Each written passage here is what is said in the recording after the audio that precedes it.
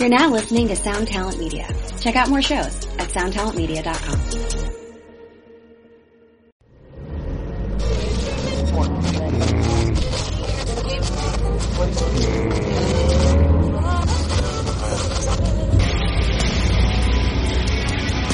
Oh yeah, what's this?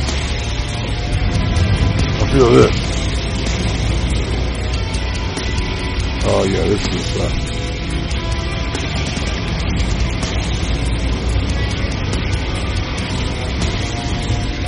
oh no.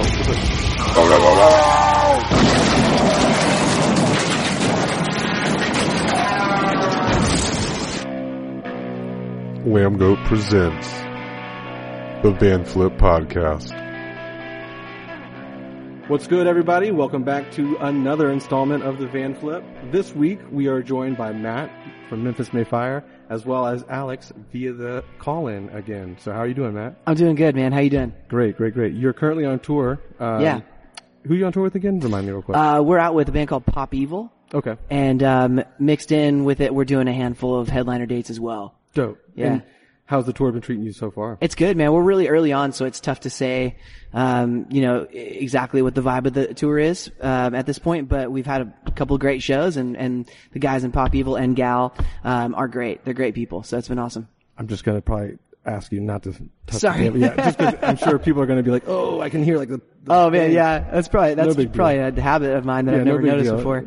What do I do with my hands? Yeah. Right? Yeah. So I'll put them both on the headphones here. It's a problem. It gets to be a problem sometimes just to realize you're doing it too. So you guys are, summer's coming up too, and, it's not your first time on the festival circuit, correct?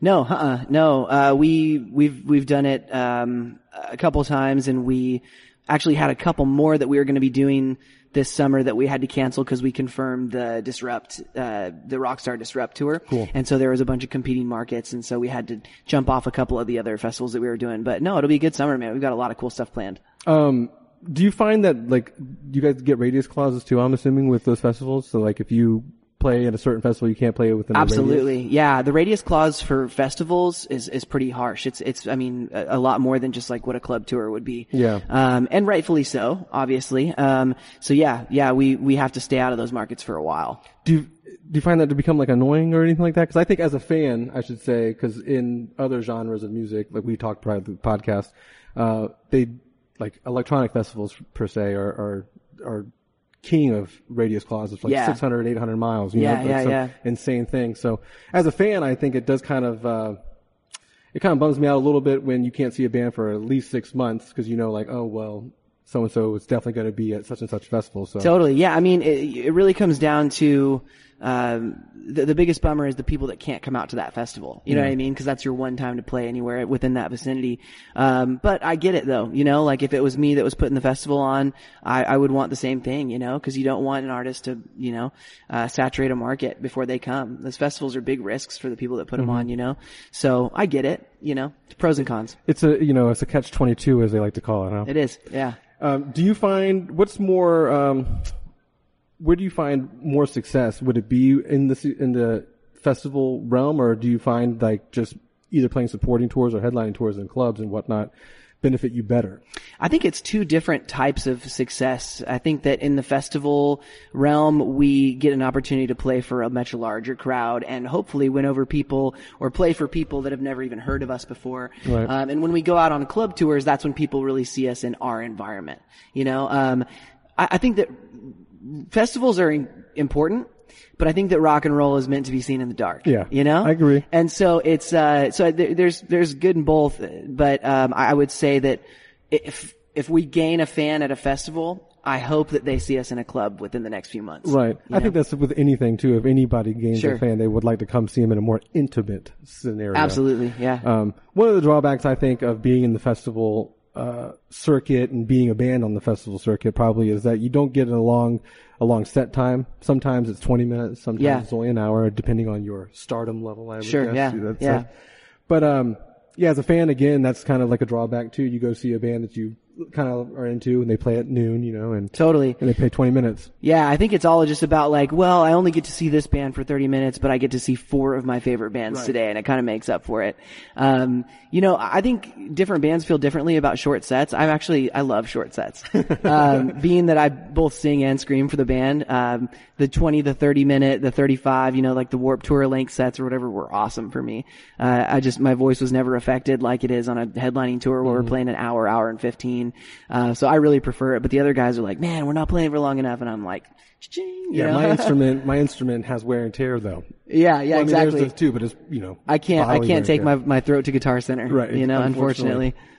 It's a totally different kind of place. Thank goodness they screwed up. Sorry, Guitar Center. They're not sponsoring us yet, so it's okay. Hint, hint.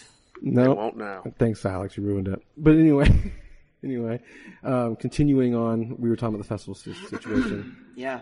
I kind of lost train of thought. Alex.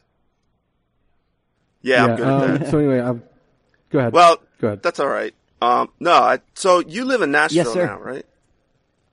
And you're from Yeah, originally from Spokane. Washington State. Okay. Yeah.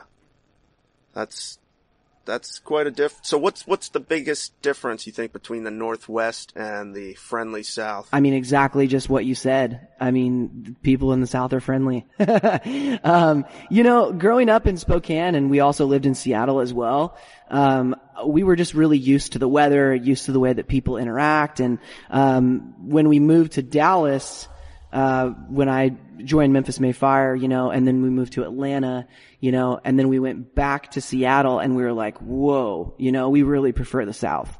And it's, Seattle and Spokane, I mean, they have great things to offer. I mean, beautiful scenery and things like that, but just, Southern hospitality and, manners and, Southern food as well. We definitely prefer it. So, it's home for us. And when I was really young, my sister married one of the Tennessee Titans, so I used to go down and visit her in Nashville, and that's kind of how I fell in love with the city.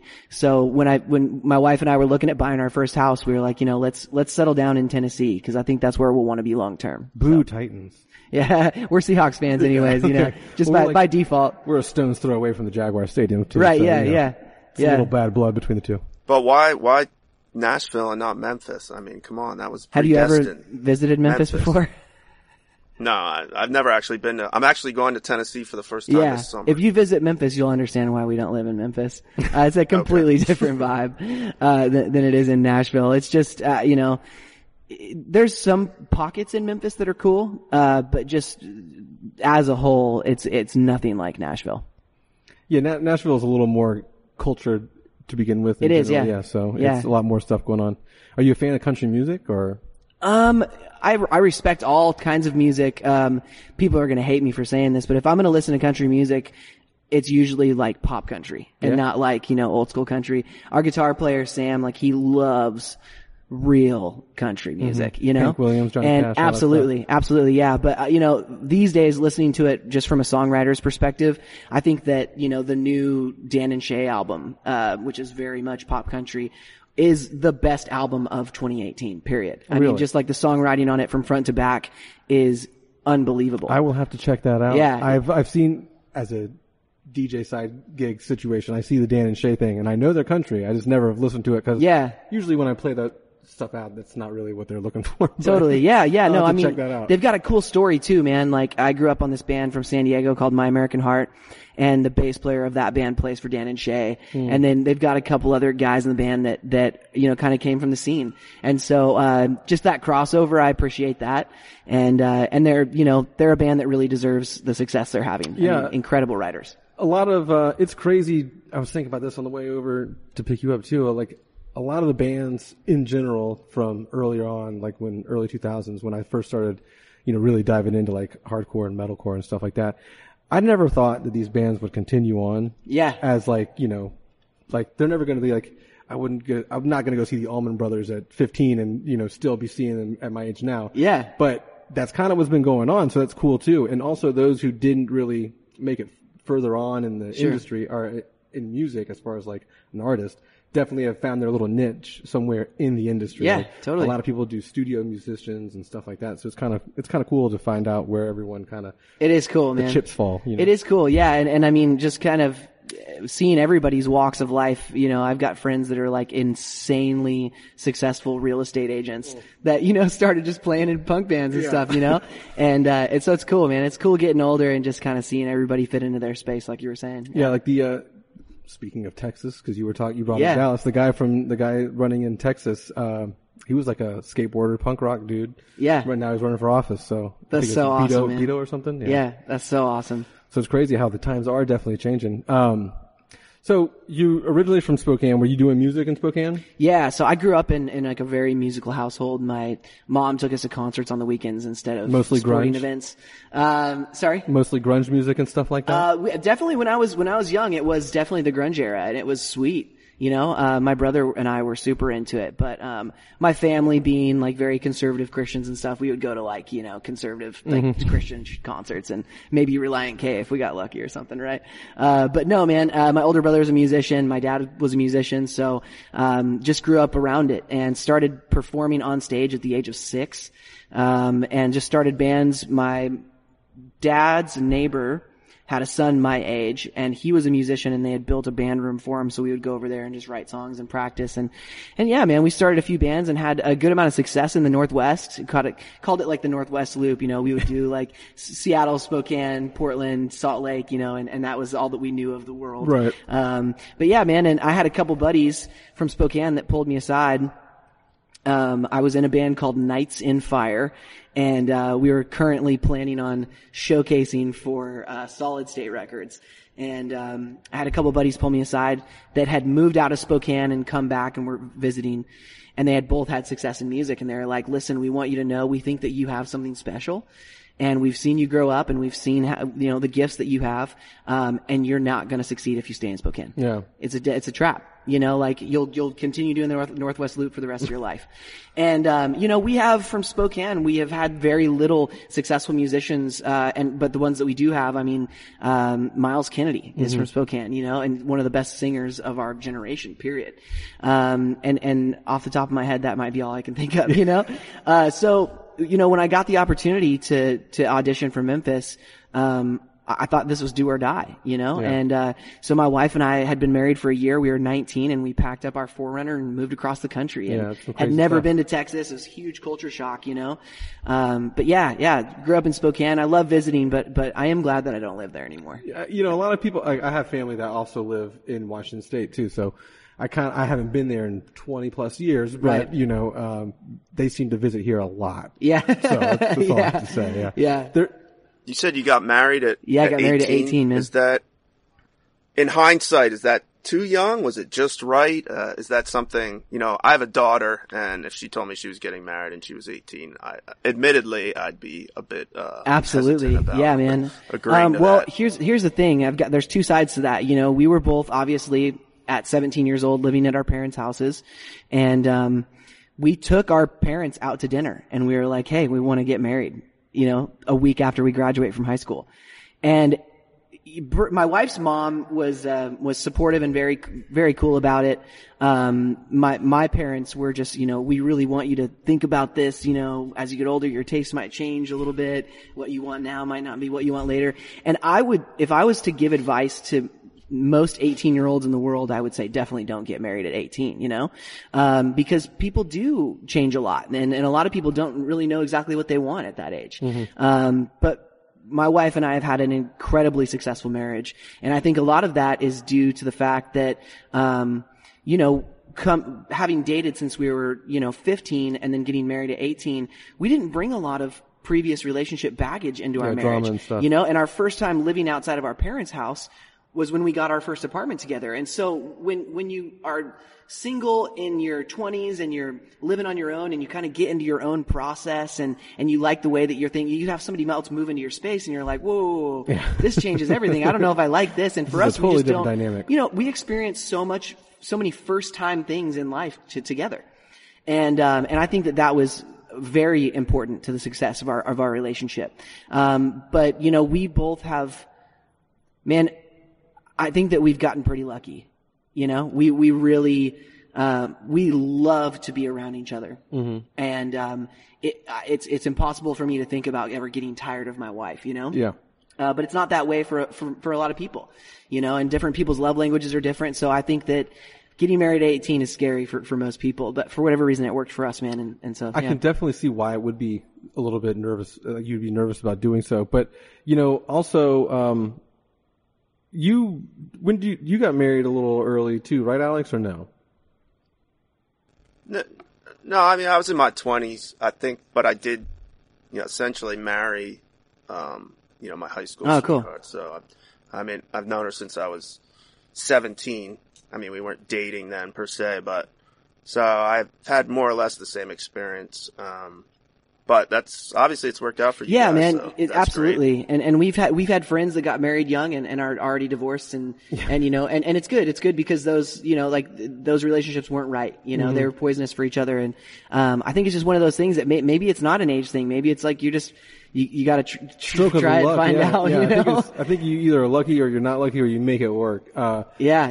You know, cause unlike you both, I spent all my 20s, I should say, in a relationship, but not married. I've never been married before. Yeah. I didn't recently met the person I'm with, but you know, about a year and a half ago is when we started our relationship. But, yeah, I've done the entire 20s. I mean, you can live without a lot of it, you know, but it'd be cool to have spent a lot of that time in my 20s sharing memories and stuff like that with someone who I'm with now. But, cause you do find out when you get older that that's a little more endearing to your heart and you like that kind of stuff more, yeah. Yeah, a lot of clarity from life just comes with getting older. So many things that like my parents tried to like instill in me as a child, I was like, what? No. And now I'm like, I get it. Now I understand. You know? Yeah, totally. I totally get it. Now, how much has being a redhead been an impediment to you? Dude, Now I ask because when I had, you know, a lot more hair, I was a redhead. Really? And, you know, it's funny. Yeah, it's funny. And I have redheaded children. So, and my wife is redheaded. I don't see ginger in your face. I do have freckles. It's probably just this light. Yeah. Yeah, I had a ginger afro. That's awesome. Thankfully the term ginger didn't really exist when I was a kid, but I was bullied a bit with the old, you know, carrot top flare hair thing.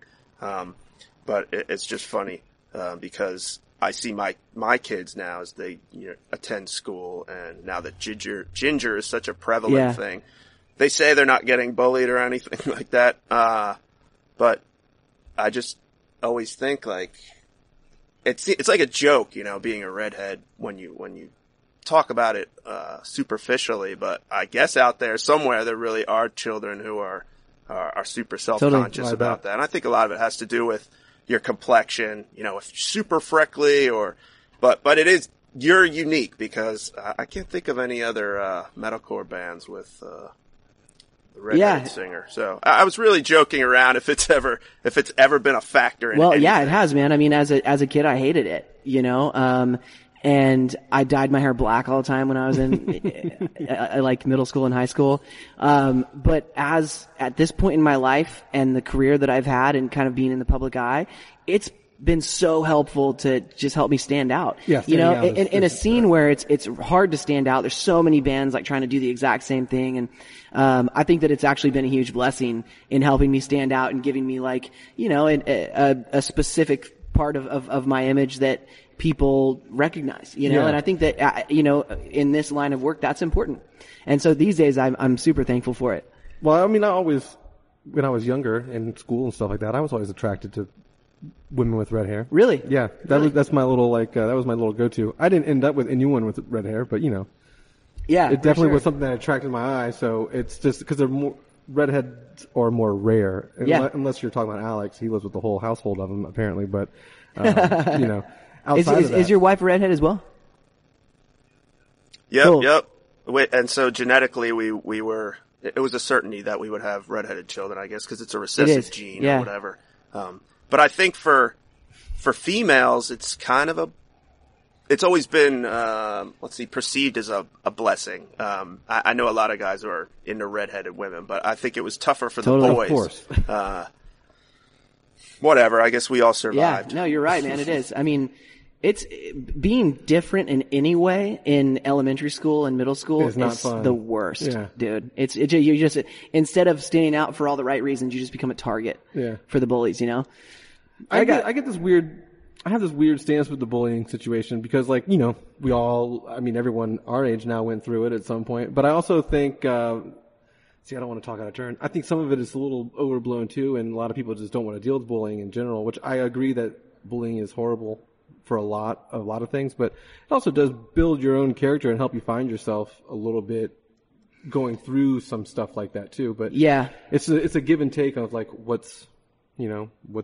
how much you're going to let good and how much you're going to let bad go. But, you know, what sucks is just at a young age, dealing with bullying, you don't know how to mentally process it. Mm-hmm. You know, you either believe it, you know, believe what people are saying about you and just get depressed and feel just a complete lack of self-worth.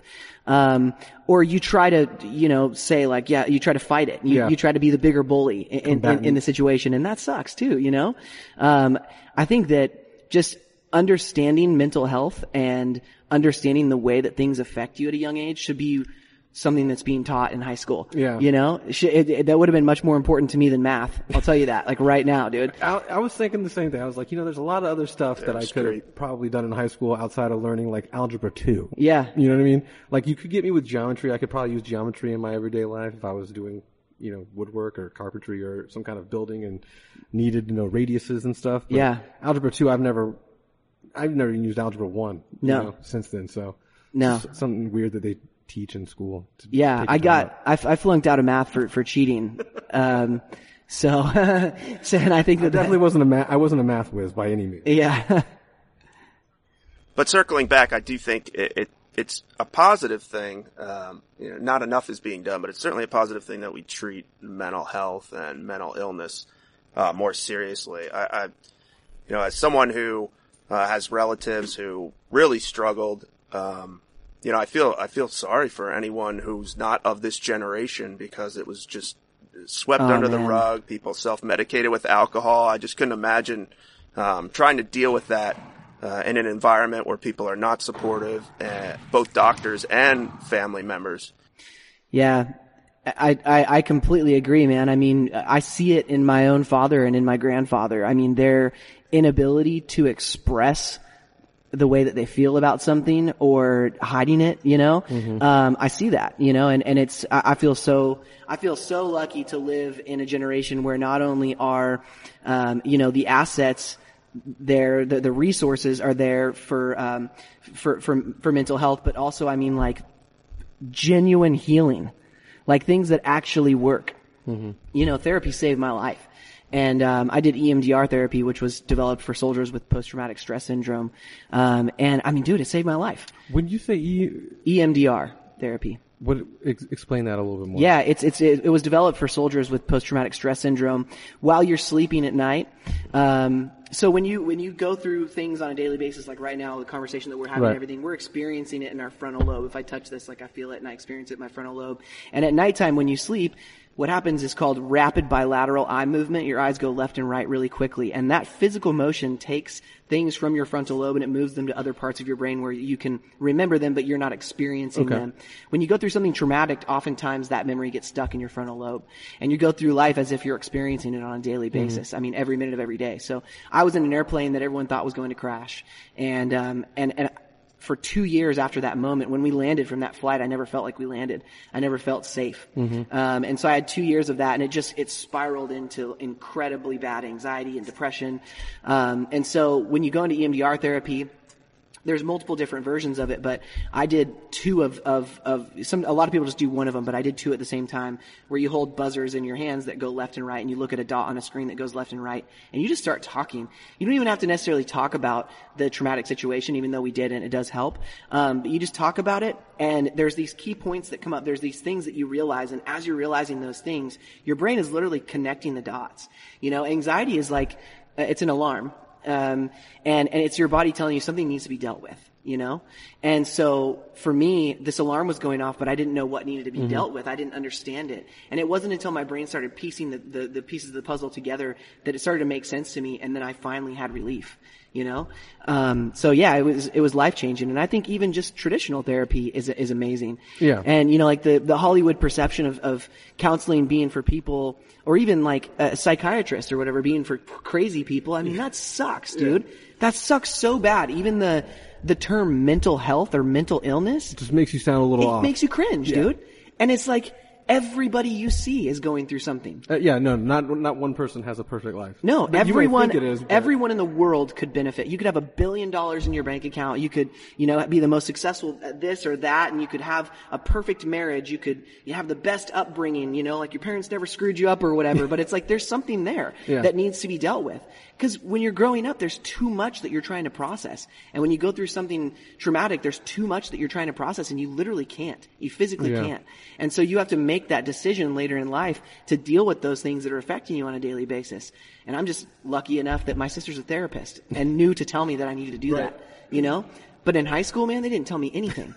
And your guidance counselor didn't really tell you appropriately. Guidance counselors, dude. I mean, I'm sure there's some great ones out there, but mine was a joke, dude. I think most of them kind of were. It was. I don't even think she was a counselor. Generally speaking, they suck. I don't think she was a counselor even. I doubt that she had her degree. Some teacher that just got lumped into that role. Yeah. It's like community service for teachers. Yeah. So that is. Now, sorry. Is that therapy? Sorry, is that therapy the one? Because you said it was also for people coming back from. It was developed for soldiers with post-traumatic stress syndrome. Yeah.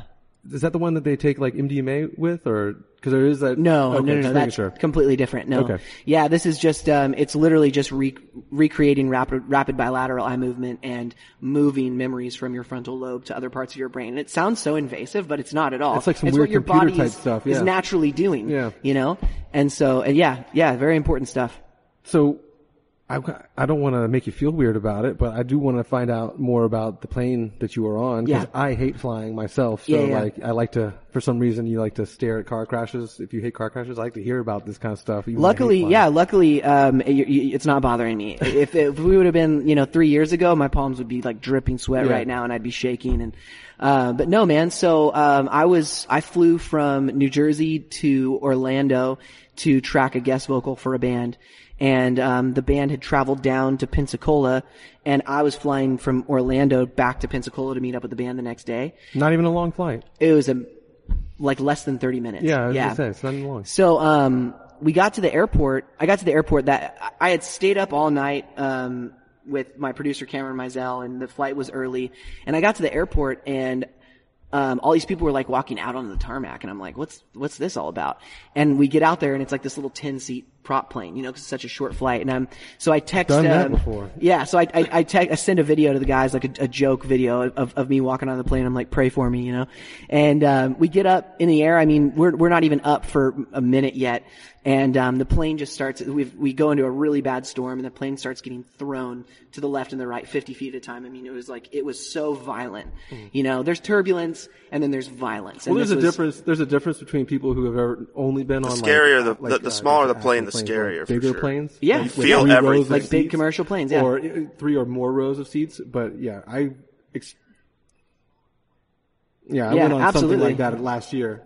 Absolutely. So, we were up there, and as soon as it started happening, what I kind of did, I've never liked flying, but what I've always done is I've kind of just like scanned the room, right? Yeah. I'm like looking at people and what their reactions are. And businessmen who fly all the time and stuff like that, like they're usually very calm, everything.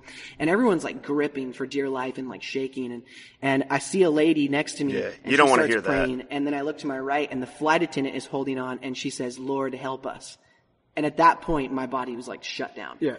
And I was like, not from the crew, no. Not from a flight attendant, yeah.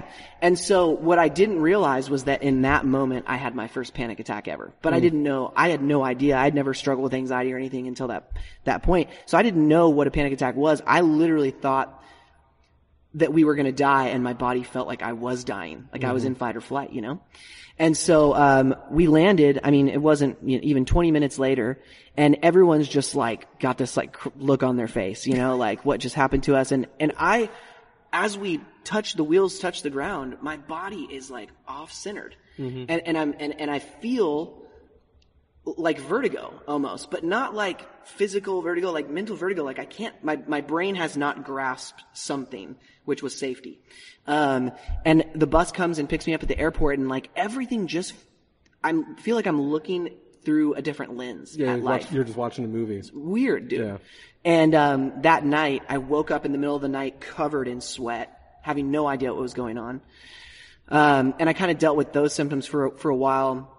And then we were back in Jersey, and I was up in the front lounge, and I was eating potato soup, and I felt like a 747 was about to crash through the window. And I look around at everyone. I'm like, "Are you guys okay?" And they're like, "Yeah, what's wrong?" And I stand up, and my heart's like boom, boom, boom, boom, boom, boom, boom, boom, boom, boom, boom, boom, boom, boom. And I go outside, and I'm like just trying to catch my breath. And I walk into the bathroom in the venue, because I'm thinking that I might just have like a stomach bug or something, you know. And I hear like an audible voice say, "You're not worth it. Kill yourself." Oh, wow. And I was like, whoa, what is going on? Like, this isn't me. You know what I mean? Like, I don't go through whatever this is. And so I'm convinced at that point that I'm going to have a heart attack. So, they rush me to the hospital. And when we get into the waiting room, the doctor comes up and he puts his hand on me. He goes, "What's going on, son?" And right as he touches my body, all of those emotions just kind of like go and leave out of my feet. And I was like, okay, I don't know what's happening. I think I'm having a heart attack. And he like asked me some questions about my lifestyle and what I do for a living and everything. And he's like, "I think you were having a panic attack. And I think that it's time that you slow down." Mm-hmm. And I was like, well, that's not going to happen. So what else do you got, doc? You know? And at that point in my life, I was treating my body so poorly. And, you know, so he gave me a bottle of Xanax just like any good American doctor would do, you know? And, I went back to the bus and I took one and it didn't help. And I had 2 years from that point on where it got worse and worse, and it led to depression, and I felt like I would lay in bed at night and I could see this like dark figure standing over my body.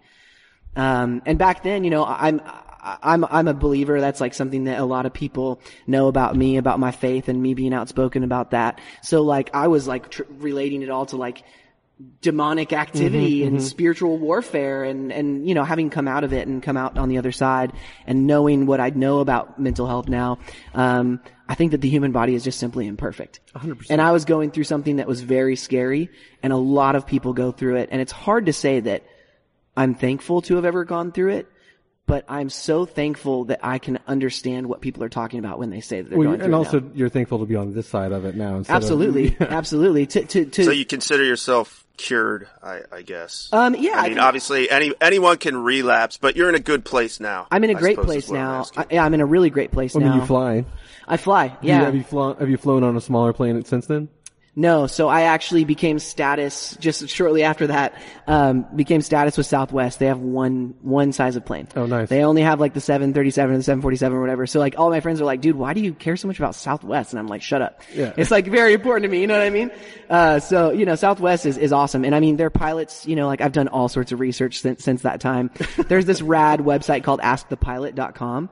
And it's just like all these resources for people who are like nervous about anything regarding airplanes. It explains turbulence and why it's not. I honestly don't know if that even matters. So I think someone who is afraid of flying, will be afraid of flying. Yeah, because I've flown most of my adult life since I was a kid. Yeah, you know, so I'm used to being on a plane, but that doesn't change the fact that like my first time on a 6-8 seater or whatever was insane. That's nothing like a regular plane that I was used to. Nothing like it. Yeah. Like when people, like you said, 50 feet one way, 50 feet the other way, like I felt like the plane was on ice the entire time because the plane just kind of moves in a weird way to where like diagonal and stuff. And that I was white knuckling the thing. Absolutely. Yeah. No, it sucks, man. I think that different people perceive things differently. You know, my wife like loves adrenaline, like loves roller coasters. And, I mean, I can do that too, but all that kind of stuff. About, like, I could die up here. Absolutely. That's my thing. But there is absolutely nothing natural about being 30,000 feet up in a steel tube. You should be afraid of it. Gravity is here for a reason.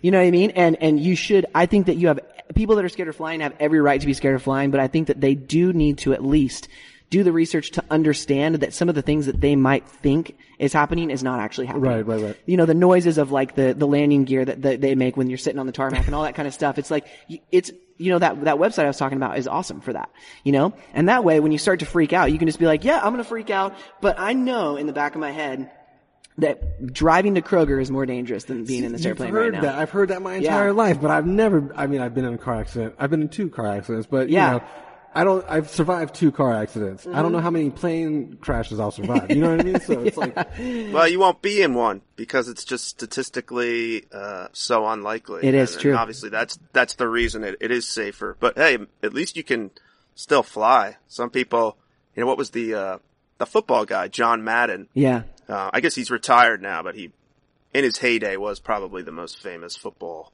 announcer ever, but he was so scared of flying that he just couldn't do it. And he was doing these Monday Night Football gigs, which are obviously on the bus geographically all around the country, and would have to, do it on the road. Yeah. Just drive there in his special tour bus or whatever. Well, that's kind of cool in its own way. That's kind of sweet. Yeah, I know, Travis guess. Barker doesn't fly anymore, I believe, but he like actually got in a plane crash. So Yeah. rightfully so, dude. You know what I mean? That I plane crash is a understand. little different. But yeah, man, I mean, it's just, it is unnatural that we travel that way.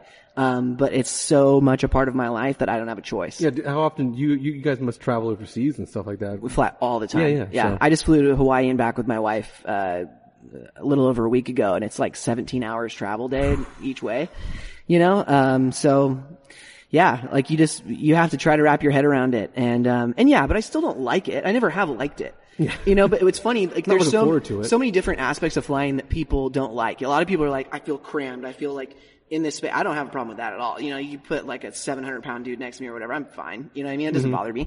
But other people are like, okay, well, we're over the ocean. So if we crash over the ocean, there's like nothing that we can't land anywhere. That doesn't bother me at all.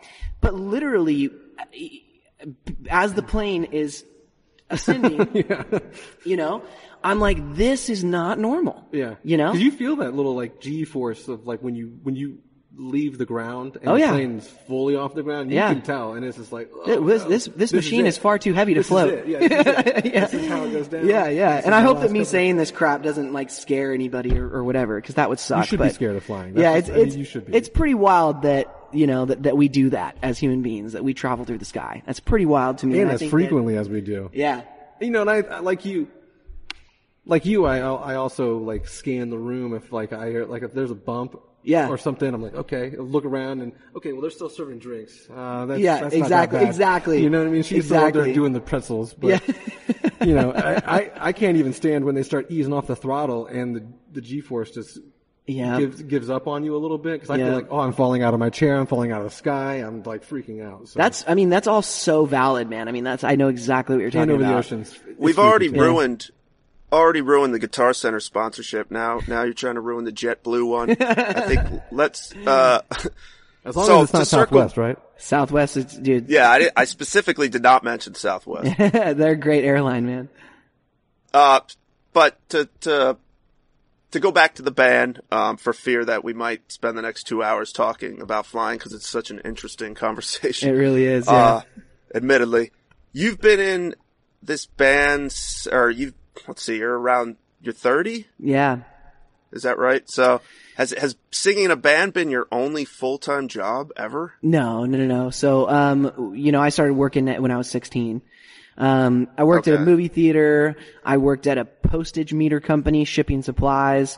I sold cell phones for Verizon. I worked at Hot Topic, was actually my first job ever. I worked at Guitar Center for a little while. I did a lot. But those weren't full-time gigs, right? You were still in school. 16 and 17, no, but then at 18, at 18 I had 3 different jobs that were full-time, that, not all at the same time, but I had gone through 3 different jobs that were full-time, and then even moving to Dallas and joining the band, I'd worked at Guitar Center for a little while when I was there, and then once the band started touring full-time, it's been about 11 years, and yeah, it's been my main source of thing. I started a hair product company a few years ago as well, but yeah. Do you think you could go back to that sort of life? Our last interview was with, Mark of Veil of Maya, and he more or less said he doesn't know how he'd survive doing a regular, monotonous 9 to 5 job.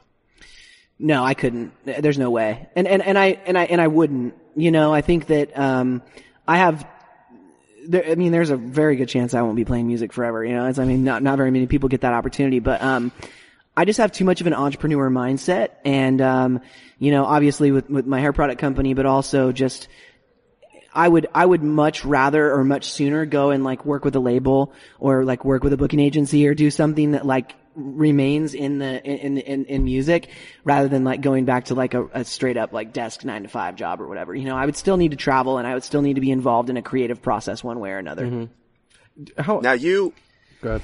Sorry. This happens a lot when I'm on the phone because I can't interpret the natural tenor of the room in which to interject.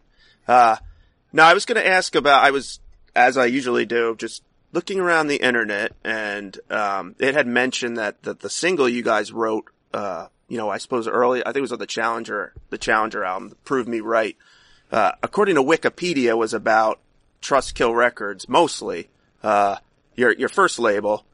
And I couldn't find any further information, about that. I was just looking, for some background because obviously Trustkill has been it's not around anymore, but Trustkill in the early 2000s was one of the iconic metalcore labels. And, I was just curious to know more about that, your experience with Trustkill. Obviously you guys have been with Rise Records for a while now, but. Yeah, we had signed to Trustkill at a very unfortunate time. There was so much drama surrounding the label and the other artists on the label. And because of that, we didn't get some of the opportunities that we should have gotten, at that stage. And so it was a tough time to be signed to Trustkill for sure. Josh, the owner of the label, he and I still talk all the time and, there's no bad blood there, but in that season, trying so desperately to succeed in music and only wanting that and then having someone kind of essentially standing in your way, was extremely frustrating. And there was definitely some fuel to the fire in that song. Yeah. Okay. And the band, the power structure in this band, I'm just curious because you're the I suppose the figurehead. Everybody, when they think of Memphis Mayfire, probably thinks of you. You're not an original member, obviously. I think Kellen's the only original member. Yeah. Is that right? Yeah. So I mean, who calls the shots in the band? Is it a democracy, or is it like Kellen's the boss, or Maddie's the boss? Kellen is very gifted as a writer. Kellen is like insanely talented. More so than I think people understand or give him credit for, like he's brilliant. And when it comes to the business things, I've just always naturally gravitated towards those kind of things anyways. So, the way that we are structured is that, I deal directly with management and we make a lot of decisions like on a daily basis. And, whenever there's something that really does require the group to get involved, we'll bring them all in on an email, obviously, but the guys are pretty much used to just like decisions being made and then they get an email and that's it, but, neither I nor management would ever make a decision that would put anyone in a bad situation or do something that they didn't want to do. Having been in the band for 11 years, like we know these guys well enough that when we're, negotiating for tours or talking about what kind of transportation we're going to be on for a certain tour, I pretty much know exactly what everyone is wanting and looking for, So, it's healthy. It's healthy the way that we have it. Now for you, since you've released a couple solo albums or 2 solo albums, right? Or is it just one? Yeah.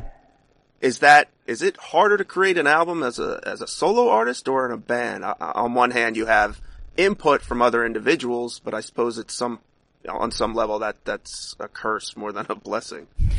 Dude, it's much harder to create an album as a band than it is as a solo artist, but let me say this. I'm embarrassed of a lot of those songs on my solo albums, because I didn't have the outside input of people being like, yo, dude, this needs to change. It was just me and a producer and a budget. And I was like, cool. And I was like feeling something in the moment. I think this is rad. And then we put it out. And then like a few years later, I'm like, oh, well, you dang. You grow and mature in general. So you probably feel the same way about Memphis Mayfire stuff. Absolutely. Too, yeah. Older Memphis stuff. Absolutely. But like having the input of other musicians that I really respect, and it can get really annoying and frustrating at times, but it's healthy and it really is valuable. Mm-hmm. I wish that there would have been more people involved on that first solo record. I did. Less yes men, so to speak. I had like literally just one yes man and a budget, and that was it. That was the whole team. So it's like whatever we come up with today, that's how it's going on the record. So how are you gonna, if you do another solo album, is it you're gonna make a concerted effort to have more opinions, to get additional perspectives? How are you gonna sort of counter that? On my second solo record, it's called Unstoppable. It's the last one I put out. I co-wrote every song on the record. So I knew after the first one that that's what I wanted to do. And, living in Nashville, I mean, it's so easy to, like the assets are everywhere. Yeah. So yeah, I just wrote with people that I respected, people that I knew of, that I had heard of. And it was awesome. It was an awesome process. And even looking back since that record, I'm like, man, I wish I would have done things just a little differently, but it's far less embarrassing than my first effort, for sure. Well, you also don't know So how how it's come in general the first time around. Yeah. How come that album didn't come out? The second album didn't come out on Rise. Well, because that project is like very much heavily aimed towards Christian radio, and Rise doesn't have anyone in office that like services to Christian radio or really even understands that market very well. And they were fully aware of that, and they were supportive of whatever I wanted to do, which is so cool. It's so cool of them. I look back at like that first record that I put out on Rise, and like they should have been like, dude. Don't put this out, man, especially on Rise. Like, what are you doing? But they were like, Maddie, whatever you want to do, we support it, and that's been so cool. Hey, it did pretty well, did it not?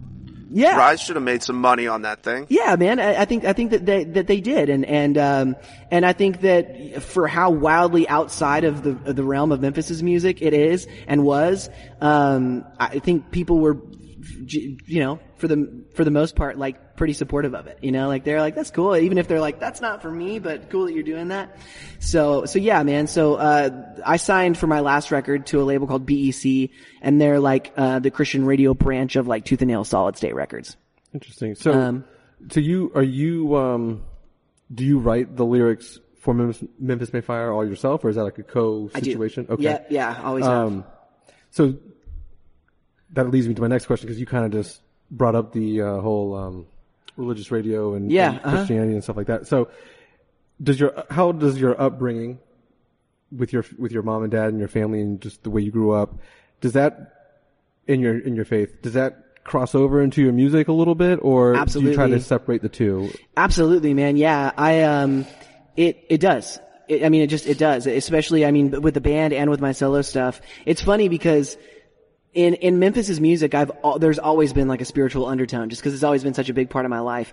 But when I started going through anxiety and depression and really like seeking after God for the first time in my life and like trying to understand who He really was in my life, I just started to be more outspoken in interviews about my faith.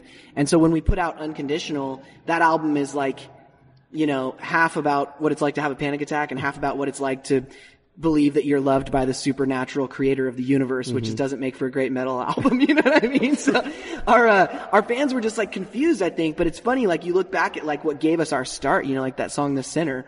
And it's like, that song is so much heavily about my faith, And so I think it's like, it was just when I started talking about it in interviews that people were like, whoa, what's going on here? Don't shove that down my throat. And I'm like, I'm not. I'm like, this is literally all I have to offer because it's what I'm going through in my life, It's also kind of strange too, because there's a lot of bands, and a lot of bands could be listening in as well, but a lot of bands that are out there, like, August Burns Red and stuff like that, that are, they're a Christian metalcore band too. So, it's weird to find a balance between like you said, just it being a part of the persona and everything like that, and I guess people that aren't religious to have it shoved down their throat. So totally. Yeah. And dude, Wikipedia says that we're a Christian band, and that's not the case at all. Yeah. You know what I mean? Like I've never once. Well, we were going to ask that too. No, yeah, I've never once claimed that all my band members have the same beliefs as me, nor have I ever asked them to. I don't, or forced anything on them at all.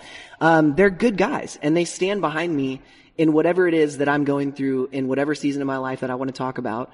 And so, the internet just calls us a Christian band, but that's not the case at all. Now your father was a pastor, right? He was. Was Wikipedia correct in that sense? Yeah. Does Wikipedia still say that I'm the keyboardist of Memphis May Fire? No, I didn't see that. Yeah. Okay. So how did your dad feel? You tell your dad you're joining a metalcore band, which metal typically would be a genre perceived as being, full of sinners for lack of a more eloquent way of putting it. Totally. What was your dad's reaction? Dude, my dad's cool, man. So, he definitely didn't understand the music aspect of it, and I get that question all the time, like, man, my parents don't get it. What do I do? And I'm like, let them not get it. Yeah. That's okay. If I have kids, I'm going to hate what they listen to as well. It's just going to happen. You know happen, what I mean? Yeah. It's going to happen. No one's going to understand the next generation of music. Like, even right now, dude, like all that like mumble rap crap Baby that's Shark? out there, dude, like, is so offensive to me. I'm like, this is not music. You know, and I'm sure that my kids will listen to something in that realm or whatever. So I get it, and I never blame my parents for not like totally understanding the music. But now, fast forward all these years, and them having like supported me in my career, and them like listening to the bands that we tour with and everything, they're our biggest fans now, dude. Yeah. Like they love our records.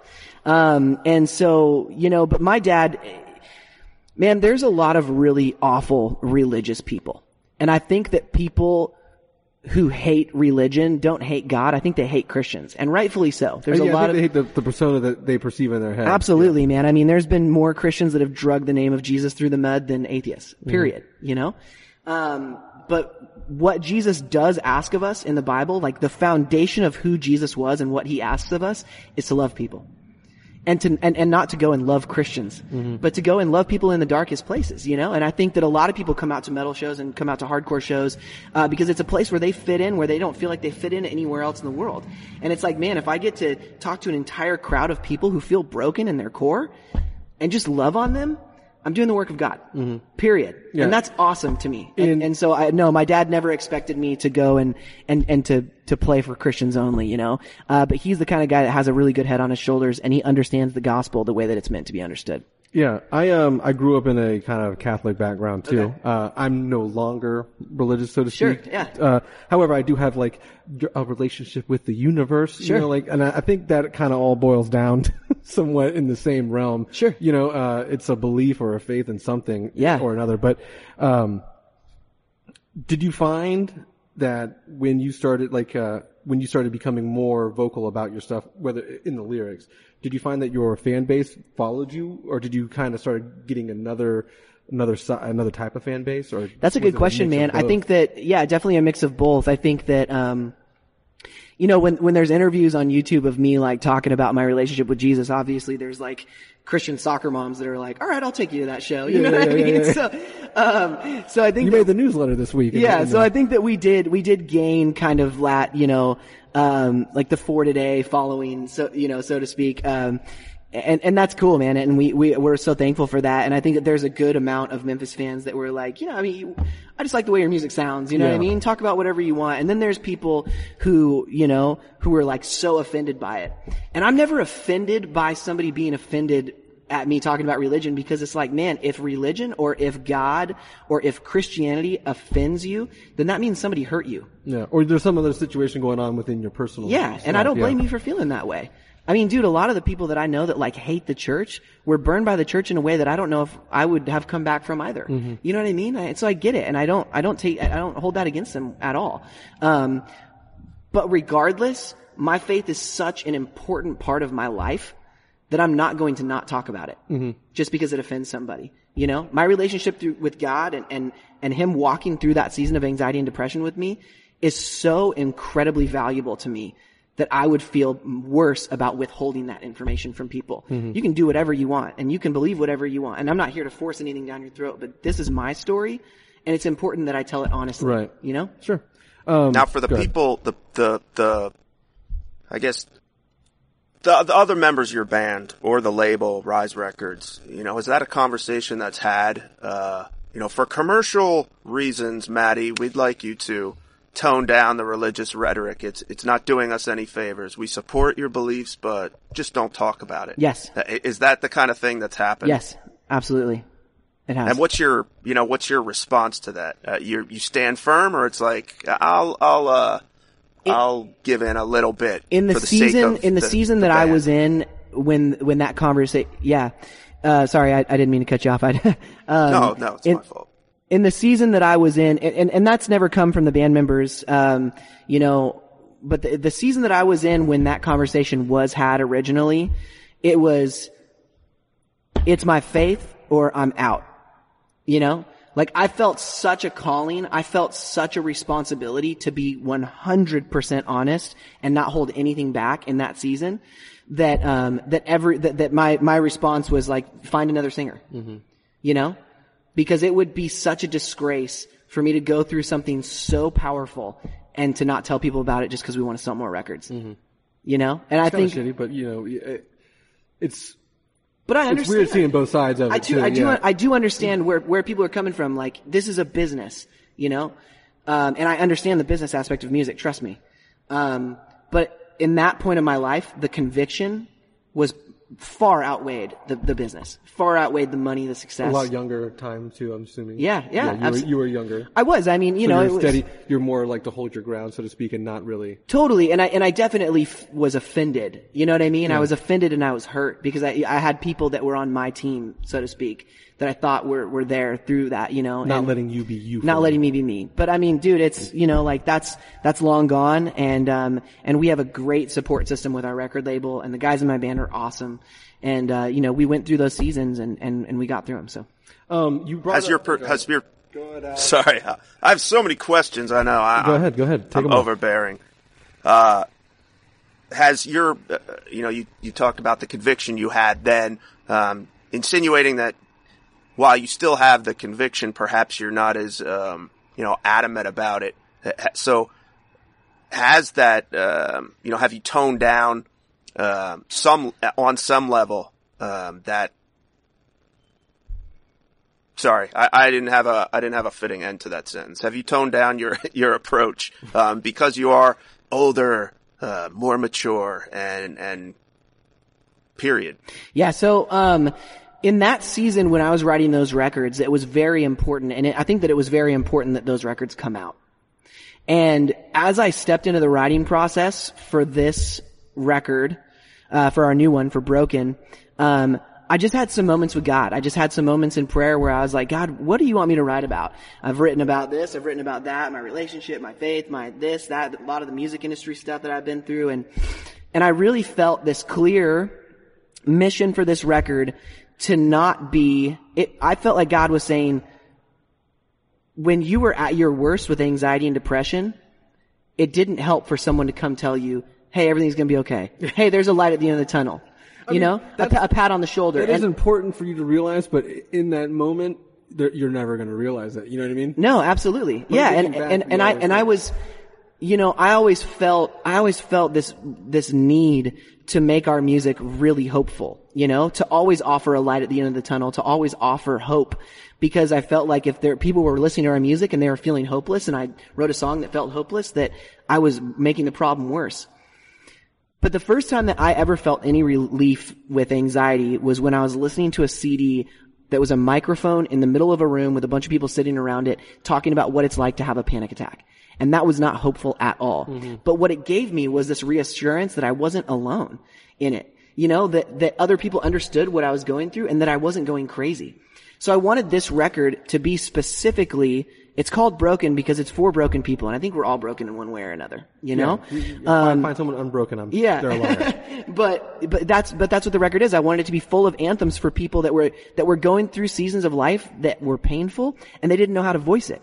And I wanted these songs to be their songs, And so it's not necessarily that I've toned down the spirituality of my lyrics, or that I've even stepped away from faith at all, or that I've matured out of it or anything like that. It's really just that I felt like God wanted me to write a record that was honest about what it's like to be hurt.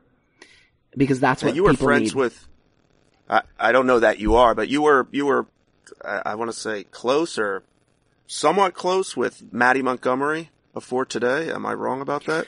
Yeah, we did a couple tours together and we had some really valuable conversations. This was now, years ago. What was your perspective when he, obviously he took a lot of flack, I'll say, particularly in the online metal music world. And my site was one of those that sort of, I guess, cast it in a negative light, for better or for worse. But I'm just curious for you as a bystander to Maddie going through that, for presumably saying what he firmly believed in, catching so much flack. Yeah, man. I have a lot of respect for Maddie as a person. I love that dude. He's got a good heart, and he's been a huge encouragement to me over the past 4 or 5 years. I will say that Maddie and I have two different types of ministry, so to speak. He feels very convicted to get in front of a group of people and straight up lay down the gospel in a loud manner. And I just really believe that if my beliefs are something that someone else is interested in, I think that's because I've loved them, that they trust me first. You know, so you're a little more comfortable with them. Totally. Yeah. I want to stand outside. If people want to talk to me about my relationship with God, I want to stand outside of the bus after the show and have them just straight up ask me questions, and I'll answer them. But you know, if I've ever come off preachy on stage or whatever, if I've ever been like saying something on stage that felt like I was like being preachy or forceful, it was really just me talking to myself, figuring things out in my head, you know? And so, you know, we do things differently, Maddie and I. But I respect him, and who he is and what he believes and how he preaches, you know, that's his thing. All right. I appreciate that. Yeah. You brought up. I also wanted to ask. Sorry, last question, David. That I'll just plow straight ahead. Go ahead. The whole Tyler Carter thing. Tyler of Issues. I guess they wrote a song, and the quote I read, he said, "I'm really good friends with Maddie, but the quote I have it in front of his personality called is about Maddie Mullins or people who put their fame above others' place or purpose in life." And I remember when that happened, and I was sure that fame was a mistake and the word should have been faith. And I did a little more research, and it seems like every place I found that quote, it said the word fame, which was confusing to me. Is that accurate? He was calling out your fame? Yeah. Or your desire for fame, I suppose? Dude, I mean, I was just as confused and caught off guard by the whole thing as you are. I mean, it was like the strangest. Honestly, dude, I think it was just like a desperate reach for a song concept. I mean, like, Tyler and I had spent time together, and I mean, like, we never had any feud or anything like that. So it was just like, it caught me off guard. It was so strange. I was like, really? I was like, you felt so strongly about something that you and I have never talked about? That you needed to write a song about it? Like, what are you talking? So he never approached you or had not once, he never dude, no. gave you a heads up, nothing. No, it's just all of a sudden we never there's had this song. any conversation whatsoever about that or really anything deep for that matter ever, you know? So it was weird, dude. And we had a text conversation after that. It was basically just me being like, are you serious? Like, if you had some sort of issue with like the way that I did anything, which I'm still confused about, why wouldn't you call me? You know, like if we're friends, you know, if that's the beginning of the statement, why wouldn't you call me or why wouldn't you text me? And so that we could clear things up. Instead, you know, like let's take this thing that's fictional and create a song out of it, you know? Was that the end of the friendship? We haven't had much interaction since, no. Yeah, it was strange, man. That was a strange one. And I think that me being a Christian, right, it's like I'm an easy target. You know what I mean? Like people are like always waiting for me to like do something or like say something that they can be like, told you, call you know, on yeah. or something, yeah. Yeah. So it's like, it doesn't really like surprise me anymore.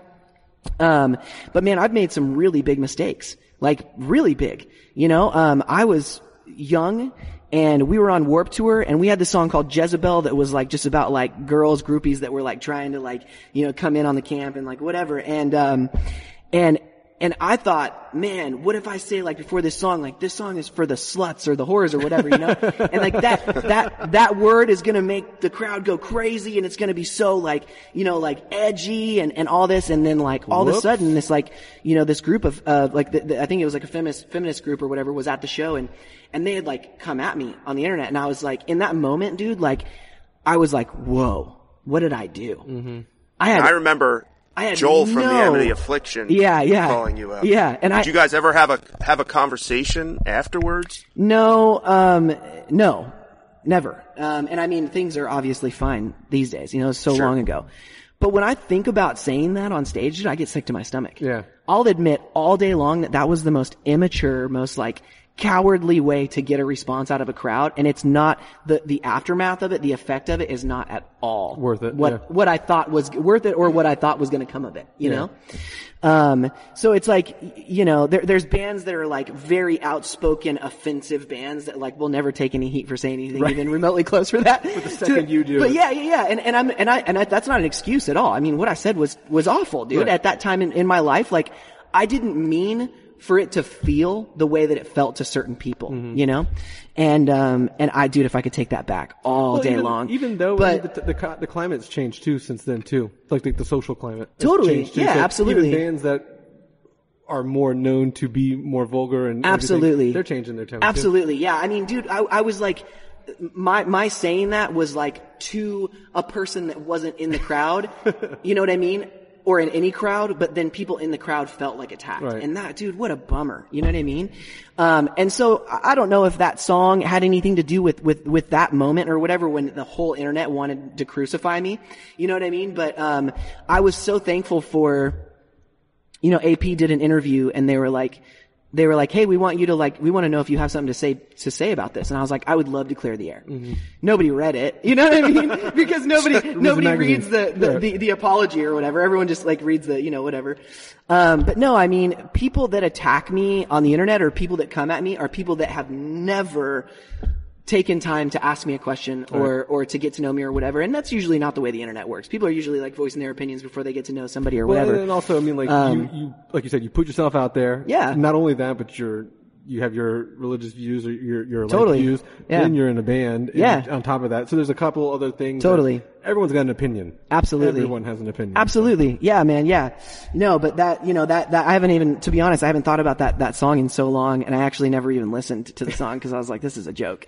But yeah, man, no, it's weird. It's strange, man. It's such a strange thing, you know, growing up in the spotlight and making friends in music and then like going through something really tough and having made a mistake and definitely deserving some flack for it. Absolutely. But when your own friends, quote unquote, like are just there to grab the torch and to be another person that stabs you in the back because it's an opportunity to gain some numbers, you know? That sucks, dude. A lot of things are for clout. Yeah, it sucks. It sucks to wonder who you can trust or who's really even like cares, you know? Cause I had a very small amount of people that would come up to me and be like, dude, why'd you say that? Or did you mean that? You know, like none of that. It was just like, oh, this is the person that everybody hates right now. Let's do it, you know? And, well, you're lucky that it probably didn't happen in this time for the internet. Yeah, you know, for sure. It probably got crucified way worse. Absolutely, you know? man. Yeah, no, and it sucks. It sucks growing up in the spotlight and making dumb decisions and regretting them. But I mean, that's all part of what we do, you know? So, What do you think the biggest misconception about you is, if you had to pick one? That I'm religious. I think the biggest misconception about me is that I'm religious. I think that people see me like at church, like, you know, like doing this or whatever. The church that I attend in Nashville is like the most incredible, open, honest conversation that I get to attend every week. That's so wonderful. And I genuinely believe that people are all on an equal playing field. And a lot of like the rules and regulations that people think about Christianity are so false and not the character of Jesus at all. I'm so thankful for my relationship with God and because of the freedom that it gives me, not the restrictions that it puts on my life. And the guidance, absolutely. I think that what God desires for his children is to follow a path that's going to bring them joy, that's going to bring them happiness. You know what I mean? I'm thankful for my morals and things that came from scripture, like not cheating on my wife out on the road. Because ultimately, whatever temptation I might experience in a moment is far outweighed by the richness of my relationship with my wife that I've had for 13 years. You know what I mean? And so I'm so thankful for that. But I'm, you know, like the Old Testament law and even, I mean, like the misconception of New Testament and who God is and who Jesus was at heart, makes me far from a religious person. You know, I believe I have a relationship with the creator of the universe and it's so rad. That's awesome to me. But I'm far from religious. So you've been with your wife 13 years. Yeah. You kind of, I don't want to say like made it sound like it's pretty easy for you and her to continue being in a relationship. It's the hardest thing to say about our marriage, but it is true. Okay. I feel like we've had a fairly easy time. Yeah. Do you think that, and she may join you on the road sometimes, I'm assuming too, but do Yeah. you think having the ability to be apart for some time helps or hinders that? I think that that's a pretty common thing that people think about our marriage, you know, it's like, oh, absence makes the heart grow fonder, you know what I mean? I wouldn't say that's the case at all. We definitely miss each other like crazy. And there's definitely those like really powerful, sweet moments, like right when you come home. Absolutely. But man, I mean, we spend a lot of time at home together too. We don't tour nearly as hard these days. We tour a lot smarter than we do harder these days. And our time at home together is fruitful.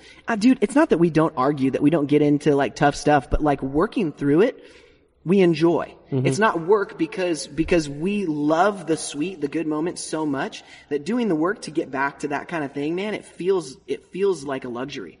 You know, to be able to work on something with someone that you love and respect so much is a joy. you know? And so that's how we perceive it. And I guess, we're just lucky. That's pretty interesting. I want to kind of dive back into like you moving down to Dallas and the band and stuff like that. So you've moved from Spokane to Dallas. The band's writing records and stuff like that. You guys are making music in Dallas, and then you moved to Atlanta. Yeah. You said? Does the sound change with the band with the moves? Because I only ask because you kind of already elaborated that you like the South as well. Yeah. As far as like demographically. Totally. But musically, it's a lot different too. Like we do have a lot of Southern rock, Southern metal, Southern twang type stuff. Totally, yeah. And your earlier stuff as a band was more along those lines of like, when the influx of metalcore, Southern metalcore came out. Yeah. You guys were kind of in that ballpark. Yeah. And now I'm just curious how the music, is the location of you guys living, has that changed the sound of it, so to speak? Or is it I don't just know, like man. growing It's up tough and to say being because older? like as the years passed, we were moving. So it's like, was it the environment or was it the fact that I was just getting older? Mm-hmm. I don't know. Living in Seattle at a time in my life when I was depressed and anxious was an awful decision. I mean, there's no worse weather or like type of city to be around when you're going through something like that. And that definitely played a role in how I was writing at that time frame. But I don't know, living Atlanta, Dallas, Seattle, Nashville, I feel like I can't say that that the areas that we lived in ever really affected the music that much, and it's only Kellen and I that write, it's just the two of us. So yeah, and I think that no matter where we live in the South, I'll always be a boy that grew up in the Northwest, you know? And I think that comes out of me more than anything. So we're not expecting like a full-on country album coming out?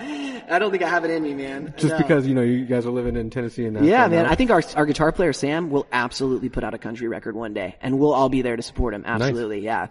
Yeah. Cause he loves it and he was raised with it, But none of us were. None of the other guys were, so. So I have some people wanted to know some things. You brought up Sinner earlier, so that was that was one of the questions.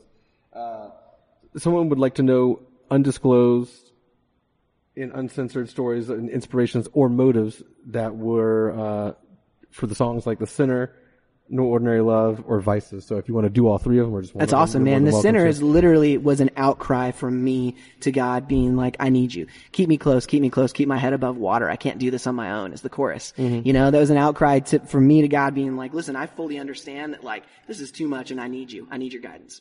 The Sinner.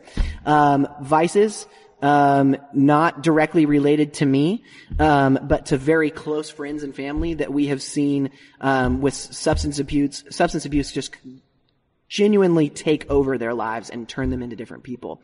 And I think that that's a very powerful concept. I think that a lot of people struggle with substance abuse. Well, I think a lot of people can relate to either knowing somebody. Cause I think nowadays, I think everyone has like one person at least in the family or friend zone. Yeah, either going through it or having family or friends that are going through it. I mean, you understand the severity of it.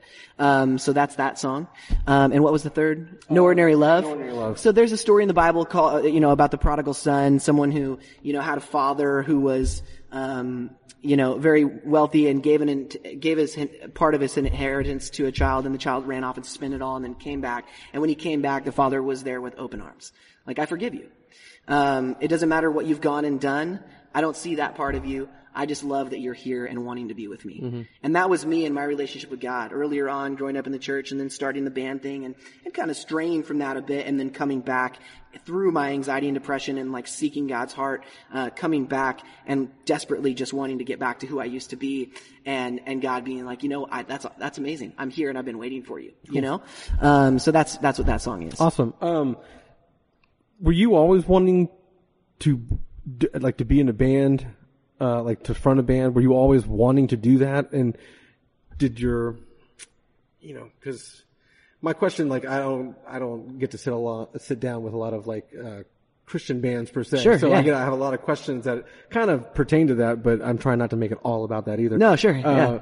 But were you always thinking I want to be in a band and I want to be, well, obviously you had the battle between your views and your lyrics and stuff like that. So, was it always a goal for you to be in a band like that, or is it something that happened and like you said you strayed a little bit? So did you come back to it? And it's curious to how that goes because it's I was like I was saying, I was singing and performing at the age of 6.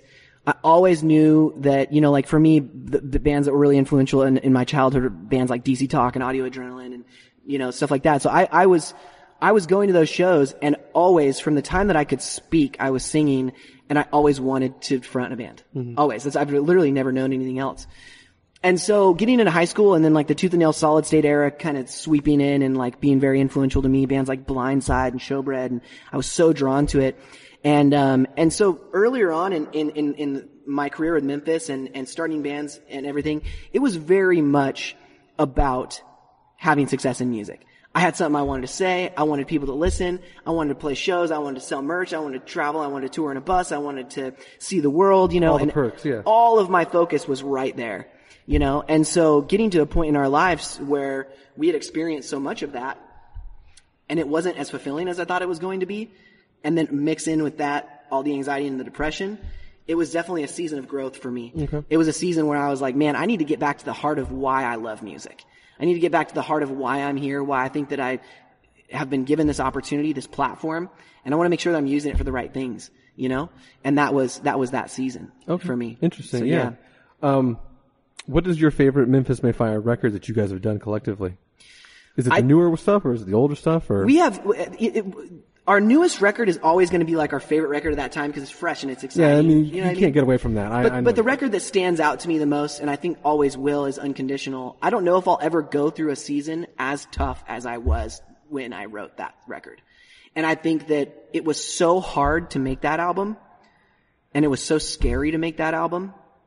It took a lot of courage, and it took a lot of strength. And I think that I can't force a season like that to happen. So when we make our next record, I might be in a great spot, and we're writing music to write music because we're in a contract and we have to, you know. And that's not to say that it doesn't mean something to us, that it's not valuable to us, but you know, in that season, when I was talking to my sister, who's the therapist, and I was like, I genuinely believe that when people looked up to me, if I told them that I was going through something that it was going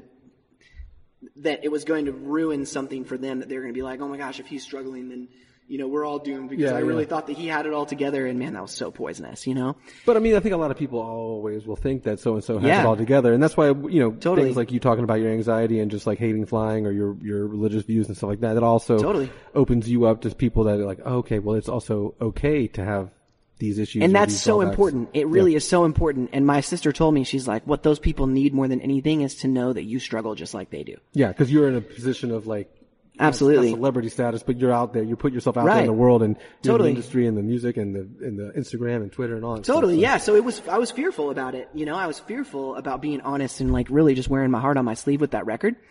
And it was so rewarding to talk to the people that were positively affected by that record, and to know, like, to look people in the eyes and to have gone through what they're going through in that moment, and for them to say that song helped them through it, was maybe the most rewarding part of my whole career. Cool. And so, yeah, I think Unconditional will always probably be my favorite record. What's the worst record or song that you guys have made? Song that you've made that you have to play out, I should say. Yeah, I don't know, one that the crowd may like a lot, but the band is like, oh, that one again, huh? Yeah, let me think, man. I'll tell you. I mean, on The Hollow, there's a song called The Abandoned that we've never played live, and it's literally because I can't sing it. Like, in the studio, I wrote that song, and I was like, in the chorus, it was like so high, dude. And I'm like, okay, this is sick, you know, and I was like listening to a lot of like Circa Survive and everything, so I'm thinking that I can do that. And we do it in the studio, and we do a few takes, and we get it, you know what I mean? But like night after night after night after night, like I would trash my voice doing that. Good luck, yeah. So we got to practice, and I was like, crap, Kellen, can you sing half this chorus? You know what I mean? And so I just learned through doing that record that I need to write things that I can perform live, that I can pull off live, you know? And so, that would be like, I guess, the closest thing to, you know, it sucks to say, like, you know, our first record, Sleepwalking, you know, it was such a valuable time in our career, like learning, like getting to know each other and learning who we were, and me learning that like singing over Southern riffs was not for me because I'm not from the South and I didn't get it, you know? So I would say that, you know, there's a lot of failures that just made for great successes. But yeah, that would be the most embarrassing thing is straight up saying like, yeah, I wrote a song that I can't do live. Can't sing live. You know what I mean? So we're not going to play it. Yeah, it does suck a little bit. So you mentioned Sleepwalking and the Southern riffage and stuff like that. And you not liking to sing over it, obviously. A lot of people have asked if any kind of those Southern elements will be coming back into the music. later on in your career or whatnot, but I guess that kind of... The southern elements of how Kellen writes have always lived in our music. They've always been in every riff. I mean, if you go and listen to any song on any record, you'll hear that influence. I actually did an interview with Revolver for this new record, and we have like one ballad song, and they were like, is that a country song? And we're like, no, you know what I mean? But just Kellen's southern roots, he grew up in Dallas, you know what I mean? And he grew up on Stone Temple and like bands that just had rad riffs like that. And that will always exist in him as a writer. And always has. It just hasn't been as out front twangy, like, you know, right. Since none of us listen to the Showdown anymore, you know what I mean? So it's like, but yeah, it always has lived in our music. Cool. Yeah. What are some bands, whether you've toured with them or not, that you're listening to currently that we should probably like be on the lookout for? Bands that I'm listening to that you guys haven't heard of. Dude, I'm not cool. I mean, like even if you've heard of, even if we've heard of them, you know what I mean? Because we obviously Dan and hear Shay. about No, them. I'm just kidding. Dan and Shay, everybody. I mean, dude, the record's good. Period. The record's good. Let me just look at my iTunes really quick. Or is there anything that you're jamming? What are you jamming outside of the metalcore scene? Dude, I got it. Lewis Capaldi. Okay. So he's a Scottish singer-songwriter. Last name is Capaldi. So I browse the charts, like the Billboard Top 100, just try to find something that'll be inspiring to me every now and again, and have struck out like a lot recently. And, you know, like the American charts, I was just so burnt out on it, and I was like, man, what are the British charts like right now? So I just decided to go jump over and check it out. And the number one song was this kid named Lewis Capaldi, and I was like, I've never even heard that name before. And I listened to the song, and it literally brings me to tears. The first time that I listened to it. And I'm like, whoa, this is so powerful. So I look him up, and he's a Scottish kid, but he's like an Instagram comedian. Like everything he does is like funny. But this song is like heart-wrenching. And so check that out. Yeah, you know, I haven't dove through any of his other discography, but the song is called Someone You Loved, and it's like, I would say, front to back, one of the most well-written songs I've heard in years. Cool. Yeah, we'll have to check it out. Alex, I know you have some prior engagements to go to today. We've kind of... I was curious. Go ahead. We've kind of hit the limit here. I just was making sure you got everything in. I just wanted to... you guys had a top 5 album. I think it was 4. Yeah. That's got to be... What was that like? Does that change everything for a band? You get bigger tours, bigger guarantees? Yeah, I think that, you know, it definitely helps. The respect of your relatives finally? Yeah, they like the plaque for sure. I think it definitely helped with that, man. Yeah, absolutely. And, you know, with our new record, our first single and our first real attempt at radio ever, the song went top 20, and it lived in the top 20 for 6 weeks. Cool. And we did not think that was going to happen. You know, like we thought it was going to take a lot of time and building to make our way into radio because we just never existed there. And having a top 20 song has really been impactful for us as well, you know? Yeah, as much as the achievements side of things sucks because they're so few and far between and rare, they do help.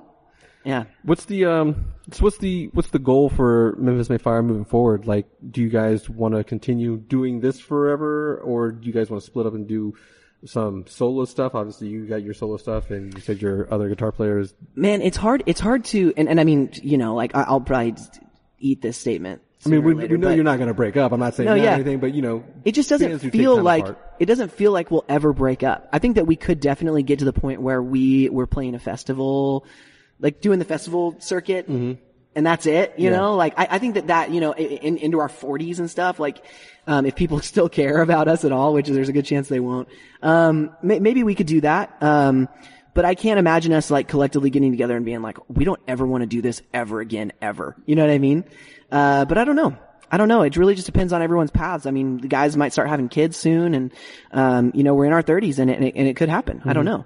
But yeah, we're kind of like leaning towards active rock now, and we definitely want it to be Memphis Mayfire rock. Like, we want it to have arts flavor to it.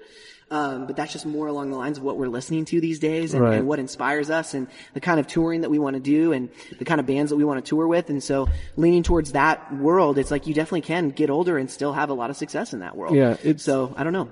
It's a little difficult and again, I'm speaking as a fan. You know, you want, I learned very early on that the bands I was very passionate about, were always changing their sound. Yeah. So I had to kind of adapt to that. For Yeah, the most totally. part. Poison Well, one of those bands. Poison Well's a great band. Glassjaw is another band that Absolutely. I followed forever. They've just drastically changed every album. Yep.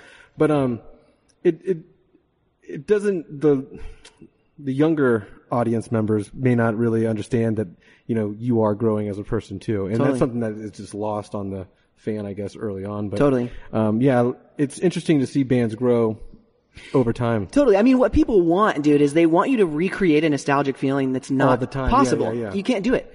Like, even if Under Oath's new record sounded like Define the Great Line, people still would have talked crap on it. Period. You know what I mean? Because you felt a certain way about a certain song because you heard it at a certain time in your life. Like, I love They're Only Chasing Safety because I was 16 and I got my first car and my wife and I were driving around and she was so beautiful and I was so stoked and connected to the music and all that. And it was like, there's nothing Under Oath could ever do to recreate that feeling for me.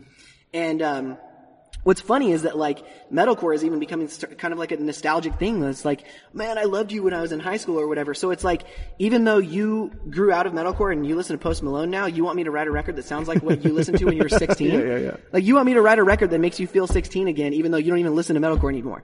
You don't even buy albums anymore. Yeah. You don't even come to our shows anymore. Why are we writing music for you? For you, yeah, exactly. You know what I That's a- mean? that's a good What are point. you talking about? Like, we wanted to write a rock record. Yeah, we're gonna write a rock record. We can't write music for our fans because we've never done that. We can't write music for them because then it's not our music. It's not authentic. So we're going to write a record for us. And if you like it, that's awesome. And we're so thankful that you like it. If you don't, that's okay. There's a million other bands out there. And there's still some bands playing metalcore. You Yep, know what I mean? yeah. Well, I So also think a lot of people are just, you were saying, like, they'll have kids and they'll, your band members. Totally. I think a lot of bands that maybe did that earlier on, now their kids are a little older. Totally. They're getting back in the swing Totally. of things, you know what I mean? And dude, I'm all for the 10-year tours and the emo nights. I'm all for it, man. Absolutely. But don't for a minute think that when we sit down to write a record that we're trying to please you. It comes into your head at all. Yeah, that's good. Yeah. All right. Do you I like do you that. have anything else, Hal? One final question. How do you want to be remembered? Man, that's At your awesome. ripe age of 30, you have to go ahead and discuss that. That's an awesome question. Man, I guess, I didn't mean to put you on the spot. no, it's cool. I guess I would just, that is a tough one. I would want answer to be remembered as spontaneously. someone who just always stayed the course. You know what I mean? Someone that, I believe a certain thing. I like a certain thing when it comes to music and stuff like that. I want people to feel like I was always true to me, and that I inspired people, hopefully, I've gotten to talk to so many people all over the world that in one way or another somehow were affected by our music. And I don't know if that lives on forever or not. But it's been awesome. It's been an honor. It's been a wild ride and I'm thankful for it, Yeah.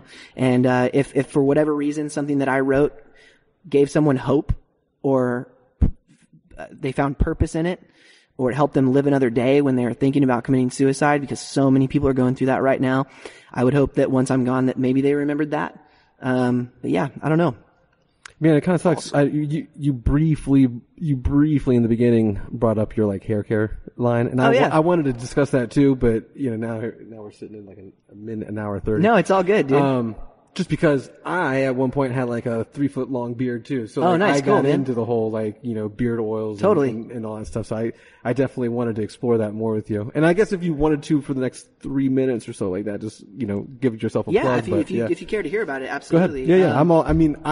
I'm personally interested in all that. Totally. Stuff too, Yeah, so, cool. Yeah, it's called On Point Pomade, and it started out as one product. I had a pompadour and kind of like a slick back haircut, and I was looking for the perfect product and never found it, but stumbled across a lot of good products along the way.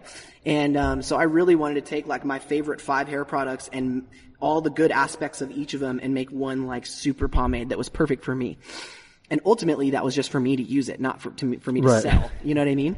And me and my friend Jason developed this hair product with a scientist from Oregon that I was so stoked about, and so passionate about that I was like, let's make it a business. Absolutely. Let's offer it to the public. And who knows if anyone's going to want it or if they're going to care or if they're going to like it because it's my thing. It's Right. not like and there was a ton of success behind it and people really loved the product. And so after that, That was like a classic Shine Stronghold water-soluble pomade.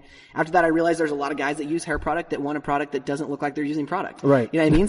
So we developed a matte pomade, and that was wildly successful. And by wildly successful, I mean as a startup. I don't mean like we sold 5. We're not a Fortune we sold 5. 500. We sold 5 out of my house. Just very well received. I mean, people really enjoy it, And so after that, we got into the world of beard oil, and I've got some friends with some very successful beard oil brands, and I picked their brains, and I had not used it, and I started growing my beard out to like develop ours so I could use ours and really figure out what we wanted ours to be like. And we just sourced some really high quality essential oils. Beard oil is actually very simple. Pomade's not. Pomade's complicated, but beard oil is very simple. It's, whatever scent you want, high quality essential oils, whatever carrier oils you're wanting to use, essentially. So we got some really high quality oils, and we put the signature on point scent that's in all of our products into that. And now that's become a thing, and people really like it. That's really cool. It's cool to see other, bands take, other avenues or other revenue streams. Totally, yeah. You know what I mean? So. I couldn't do a clothing line. I knew that I didn't have some like some stereotypical stuff there, awesome idea for a clothing line, and so I didn't want to just do it to do it. And so when I found something, I think that grooming products, at the root of it, like people want to look their best. People want to feel confident. So it's like if I can create a product that makes people feel more confident, then that's awesome. And so that's what we do. And it's been awesome. It's been a crazy ride so far. Yeah, you should definitely, sponsor a bunch of the people in the scene because, beards are heavily prevalent in the metalcore. We do. We scene. absolutely do. Jake from ABR actually uses the beard oil and loves it. I've seen him post about it. Yeah. I didn't know it was yours per se. Yeah. Okay. No, cool. I appreciate the shameless plug though. Yeah. No, I mean, I liked the fact that, like I said, it's not just about you and Memphis May Fire beforehand. So it's cool to show that you do other things outside of that too. Totally. So that's pretty cool, man. Well, I appreciate your time, Matt. Thank you. I appreciate you guys having me on. This is cool. From everything I've ever read, I don't think you guys as fans like us very much. So I was like, it's two separate things. I don't know if it, There's fans and then there's people who comment. That's a common experience amongst fans. I don't think the readers like anything really, if you believe what they read. So, take it all with a grain of salt. But yeah, I really appreciate dude, absolutely. The conversation and the candor. It's the anonymous internet. It's really cool talking to you. Yeah, thank you guys so much for having me, man.